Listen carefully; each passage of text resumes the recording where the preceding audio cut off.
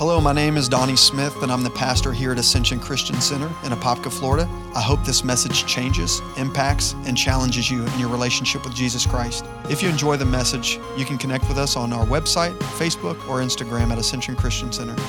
Thank you, and enjoy. Even on this Sunday morning around the world are more of what I would call, maybe not worship services, but performance services. Can somebody say amen to that? And God is not flattered.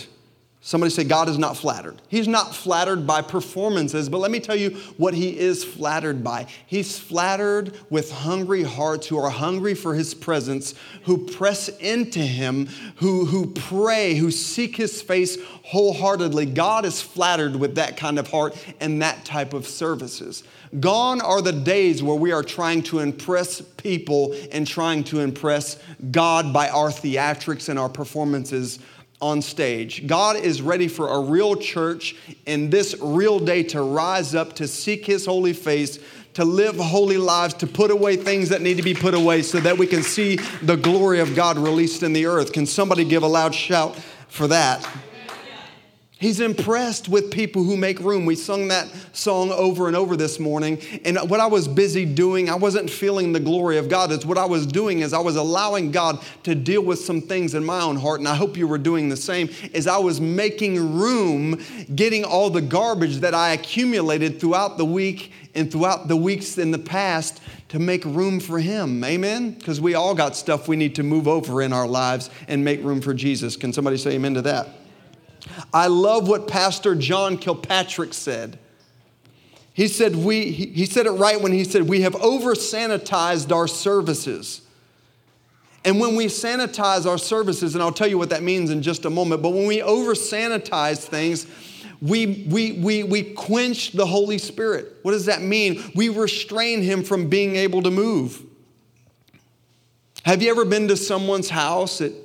Probably mine is one of them.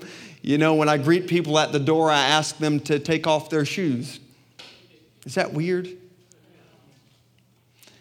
And so I've gone to people's houses. I've been in some really, really neat homes, especially as of late. I've served some clients who have these multi-million-dollar homes. They're fun to look at, but I would not want to live in them because I feel so uptight and uncomfortable. You have to take off your shoes. If you move your glass just wrong, you might scratch their granite countertop.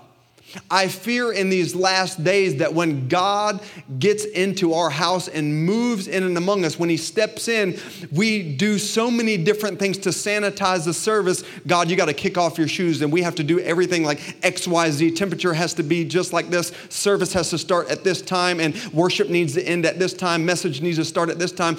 That makes God really, really uncomfortable. He can't even come into his own house and kick up his feet and just relax. How many want God to move among us? Well, we have to get to a point where we stop sanitizing our services. Look at somebody and say, don't over sanitize. I love excellence, but I do not like excellence if that means I have to exclude God. But at the same time, I've seen messy services where God was just as excluded. I'm okay with a little bit of messy and a little bit of excellence as long as God shows up. How many are with me with that? All throughout the scripture, as I just read in that New Testament, Luke chapter 2, you've got all these major prophets. There are some main prophets, then there are just major prophets. I call them big prophets, little prophets, throughout all the Old Testament and in the New Testament. And throughout history, hundreds of years, you've got Isaiah, you've got Jeremiah proclaiming that there would be a coming king one day that would show up in the earth. And he was basically, God sent these prophets to get the earth ready and to get the church ready for the coming Messiah, Jesus. And yet when he shows up in Luke chapter 2, there is no room for him in the inn. And I fear that in our churches, even these days, all that we know about the scripture, we know that Jesus came, but that God is still finding the same problem that he found 2,000 years ago, is when he shows up in our lives and he shows up in our services, he's finding very little room for him to move. Look at somebody and say, make room. And this experience that Jesus had as a young infant child was only that of a glimpse of what he would experience for the next 33 years of his life. When he was 30, his ministry started. His ministry only lasted 3 years. We talk about success and longevity. Jesus only had 3 years of ministry to do what he needed to do. Amen? It started with one of the young rich rulers of that day. And he says, Lord, I'll do anything. What do I got to do to follow you? And he goes and says, well, you know the commandments. Do X, Y, Z. And then Jesus says, well, go sell all that you have and come follow me. And here's the man's response. He went away sorrowful because he had much riches. He had many things. What does that say? It's not too different from me and you. We leave very little room when we are just too busy or preoccupied making money and accruing all these different things in our lives. Amen? Or the man who had to bury his dad. No room for Jesus. He was busy. He said, Lord, let me first go bury my father. And I don't think that God or Jesus, same difference, had any problem with this man going to bury his dad. I think that Jesus was just trying to get this man to put his priorities in orders. How I interpret that, the DSV version, this man had family dramas that preoccupied him from following God and doing God's work. So no matter if it's money or whether it's family dramas, we all have excuses not to do all that God would have us to do. Look at somebody and say, make room. Or let's talk about the religious leaders, the ones who declared the coming Messiah, the ones who thought they were living for him, but all they were really living for was selfish motives. They were living out their religion for self-satisfaction. And their religion provided little to no room for Jesus. And that's why I'm entitling this message today called Make Room. Nudge somebody just a tad, not too hard, and say, make room. Make room. And today I want to give you some practical yet profound ways, not just because it's this Christmas season, although I think it's fun to do that, but I think it's simply because we all want to, I would hope that we all want to grow in our relationship with God and in Christ. Is anybody with me? Amen. Who wants to grow in their relationship with Christ? And one of the ways I think that we do that is by simply making room in our schedules. I was thinking about this past week. I'm a fairly busy guy, not because I just work for the church, but I actually have a full-time job. Can somebody say amen to a pastor who has a full-time job too? We have to learn to make room for him in our schedules. I was thinking about the 5 love languages. I think it's Gary Chapman who wrote the 5 love languages. I love that book. God shares one of his love languages with me because one of me and my wife's love languages, which has kept us together these past, 6 years, has it been? Something like that. She hasn't sent me to heaven yet, so that's a good sign. One of our love languages and primary love languages is time. Everybody say time. We often forget that God too has love languages. I think that we have made great mistakes in our relationship with God, thinking that this is a one-way relationship. And I know we'd never say it, but we treat it that way. There's this one-sided relationship, not knowing that God created you and me to have fellowship with, not a one-sided relationship. And I can tell you, if anybody can make excuses not to spend time with the Lord, I have tons of them. My schedule screams at me every single day. Come 5 a.m. when my alarm goes off, I think about the 1,001 different things that I have to accomplish throughout the day. How many employees I'm having pull on me and how many demands and the phone calls. It wasn't that long ago, I went through my phone and the incoming and outgoing calls were around 90 plus calls, just under 100 in just one day. And I thought to myself, Lord, how can I make time for you? And so I've made it a point in my life to begin to get up early just to spend time with him. Because I can tell you right now, if we learn to just spend quality time with God, he will get more done through you and as you rest in him than you can in your own ability and your own efforts, because it's by the supernatural presence of the Holy Spirit through your life making you effective. And people often ask me, about listening to God's voice or hearing God's voice. And they say, well, I don't know how to hear God's voice. I was talking to my son, Cohen, just the other day, and I was telling him how God talks. And he was like, well, Dad,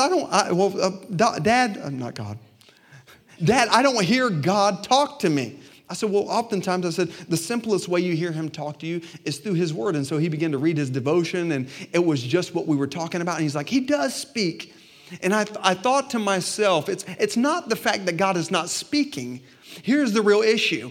Do we sit long enough after we get our prayer request out to hear God's answers that he's either speaking through his word to us or giving those little nudges and those little impressions in our heart? God is still speaking today. Somebody say, God still speaks.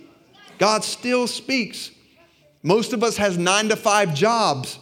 It's hard to find time to spend with him, isn't it?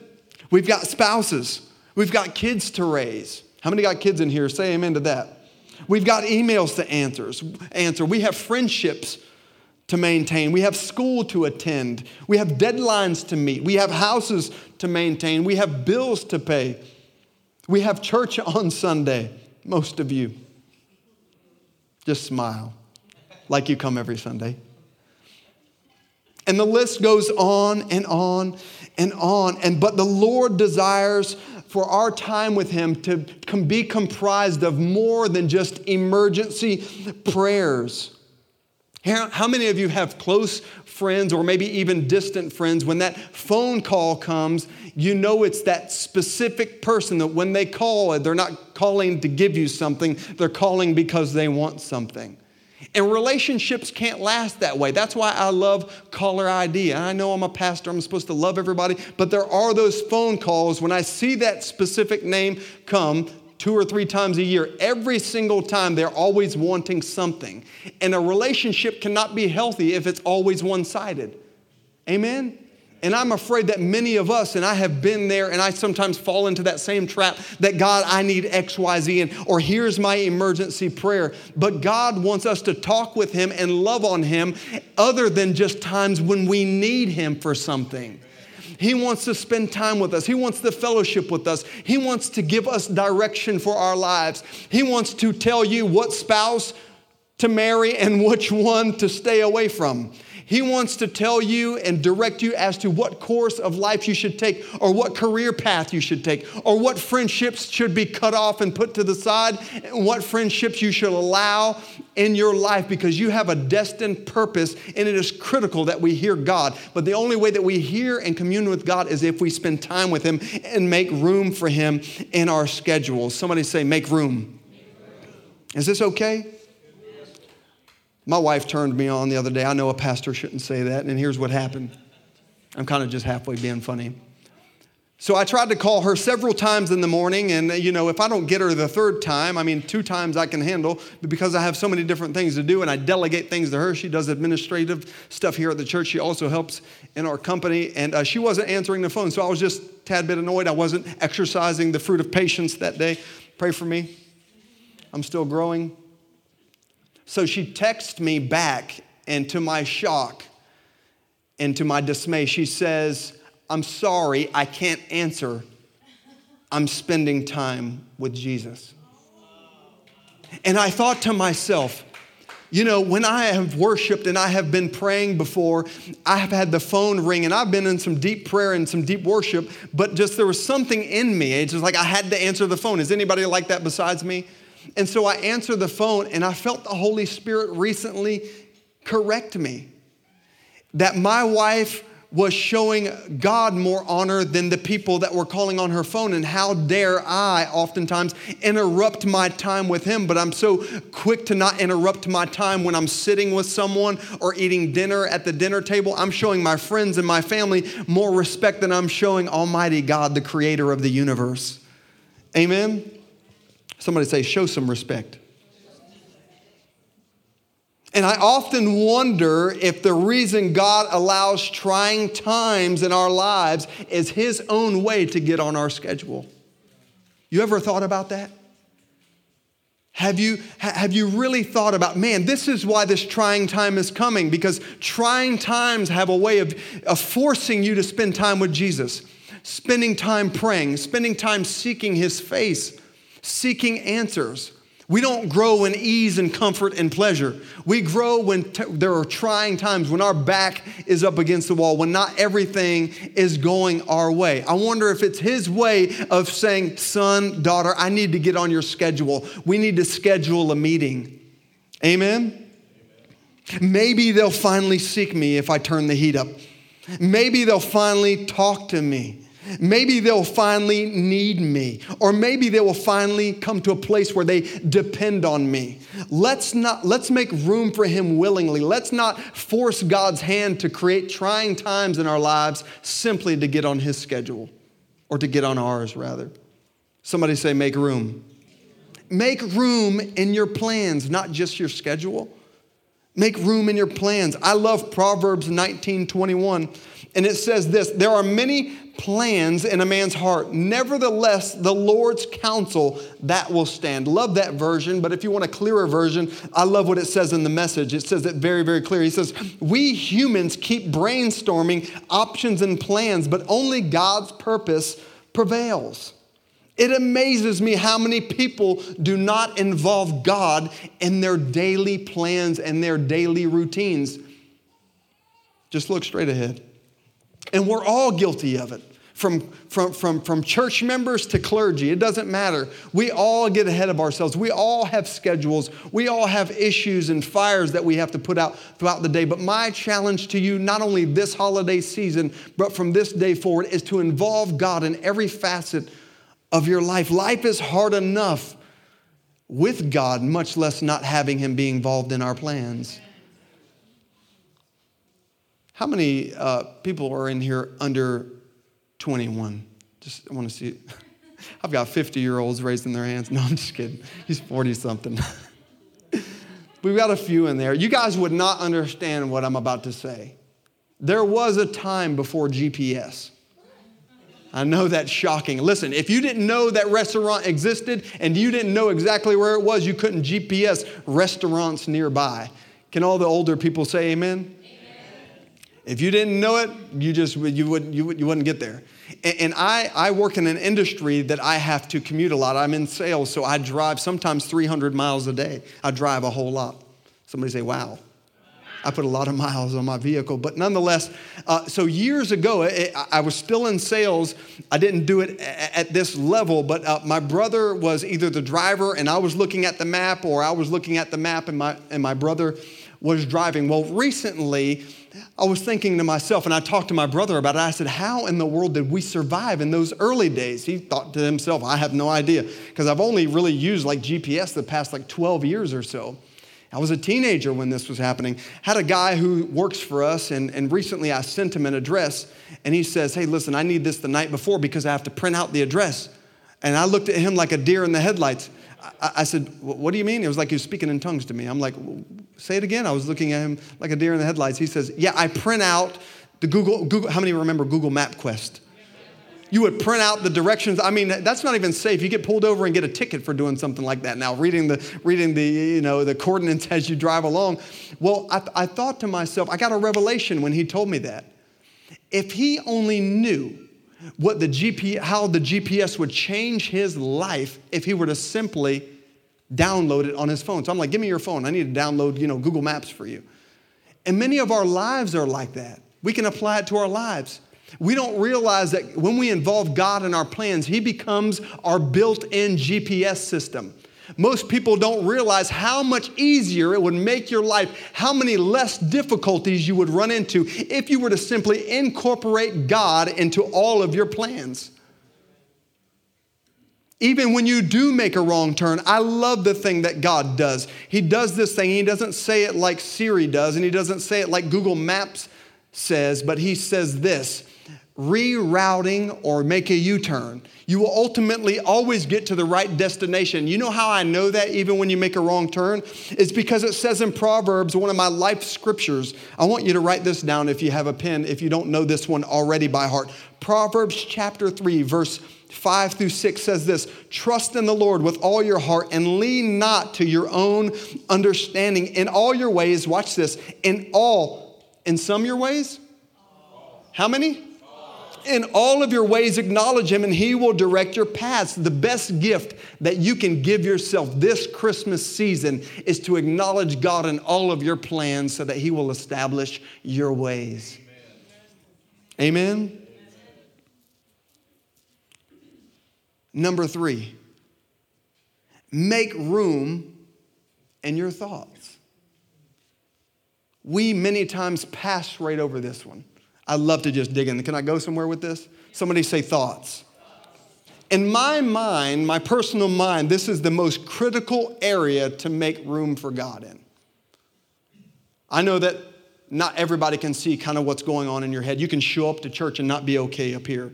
You can go through the motions, show up to your job, go to school, go through all the motions of life, pay bills, be a wife, be a husband, be a father, be a mother, and not be okay up here. And this engine just continues to run. But this is one of the areas of your life that affects everything else. And this is the area I believe that God wants to occupy and be a part of the most. Somebody say, make room.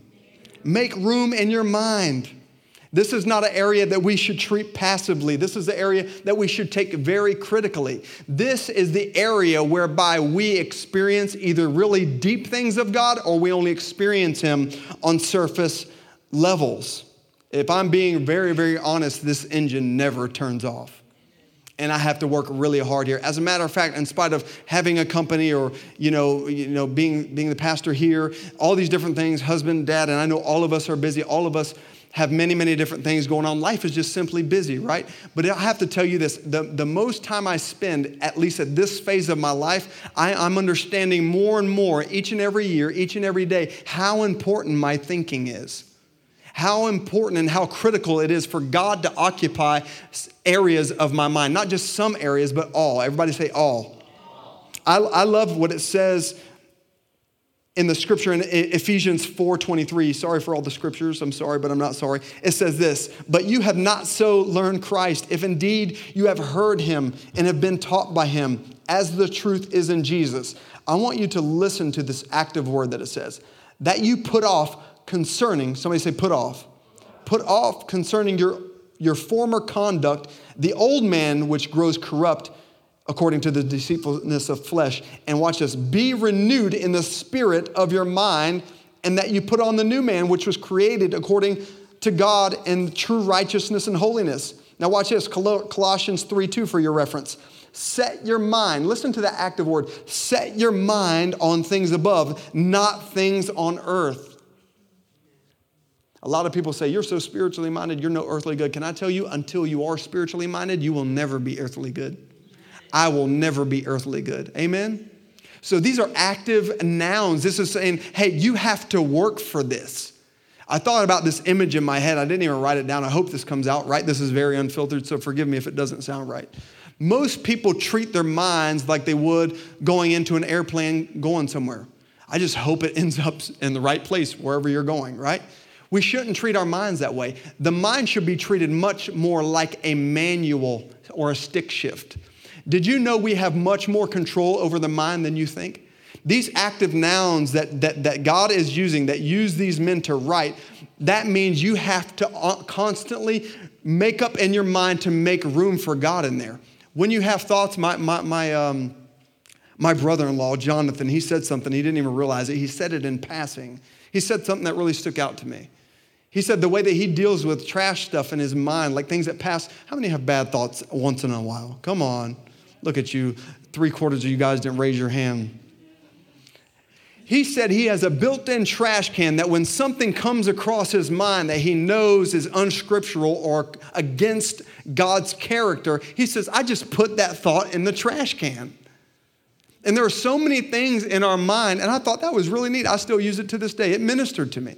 So when I have things, you know how sometimes we go on this rant in our mind, and we're like at work and we're doing things, but there's this rant going on, whether it's about your husband, about your wife, or about school, or whatever it is. You have to sometimes take a moment and think about what you're thinking about.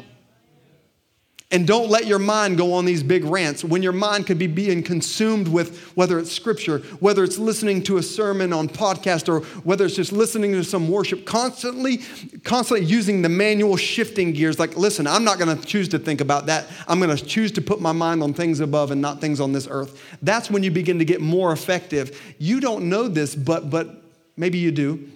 That when you do that, you are actively choosing to worship God, not just by going to church, but literally you're worshiping Him in your mind and you're making room for Him. Say, make room. And lastly, we're going to close early today because I want to fellowship with you guys and hang out. Fourthly, did somebody clap for that? That's a bad sign.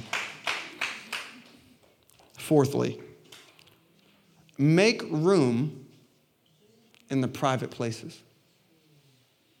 Make room in the private places. Let's not just make room in our schedule. Let's not just make room in our plans. Let's not just make room in our thought life. Let's make room for Christ in the private places of our hearts. As I close and the worship team can come up, I thought about this. I thought it was kind of catchy. I was like, okay, that's good, Lord.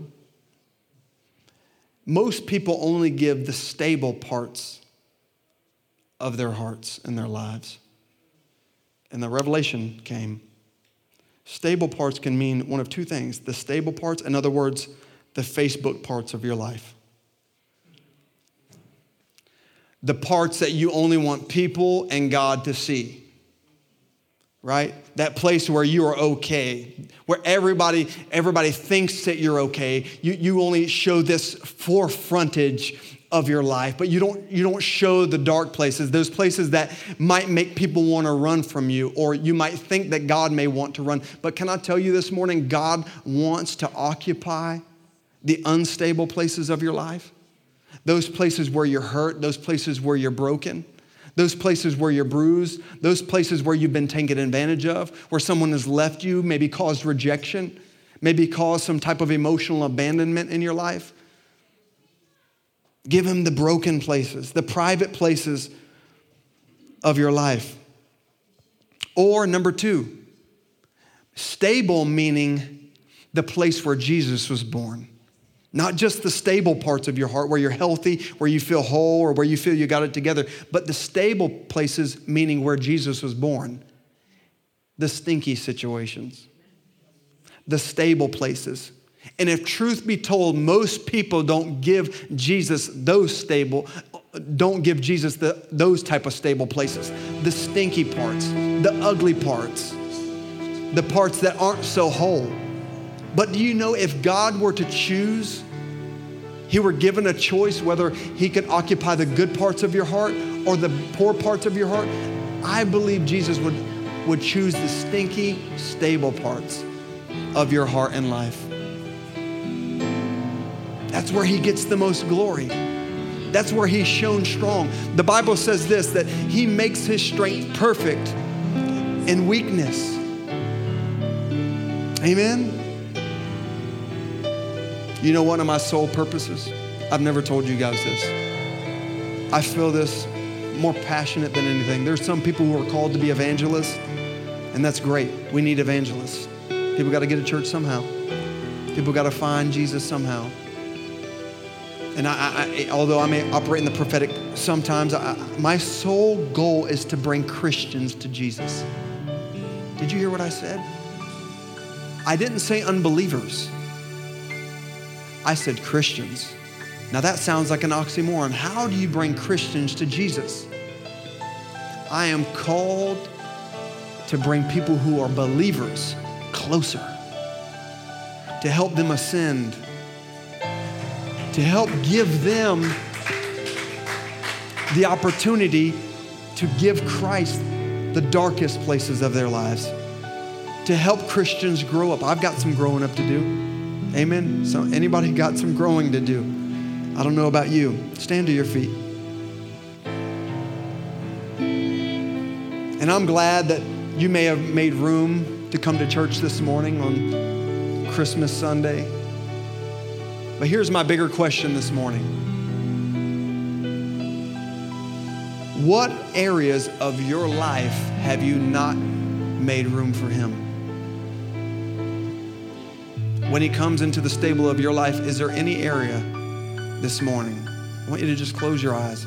I want you to even ask the Lord, come on, be honest with yourself. Is there any area of my life, Lord, that I have not made room for you? My schedule, my plans, my thought life, my relationships, my mouth, the way that I speak to people or speak about people, my finances, my friendships, my schooling, my business. It's like I see Jesus, that old picture that you see hanging in some people's houses with Jesus just knocking on the heart. He's knocking on a door. He's saying, if you will just simply open up the door so I can come in and sup with you and dine with you. Thanks so much for joining us. We hope this message impacted you today. If you'd like to support Ascension Christian Center, simply go to ascensionchristiancenter.com and click the Give tab or text ACCFL to 77977. Interested in hearing more? Check back weekly for new messages. Have a great day.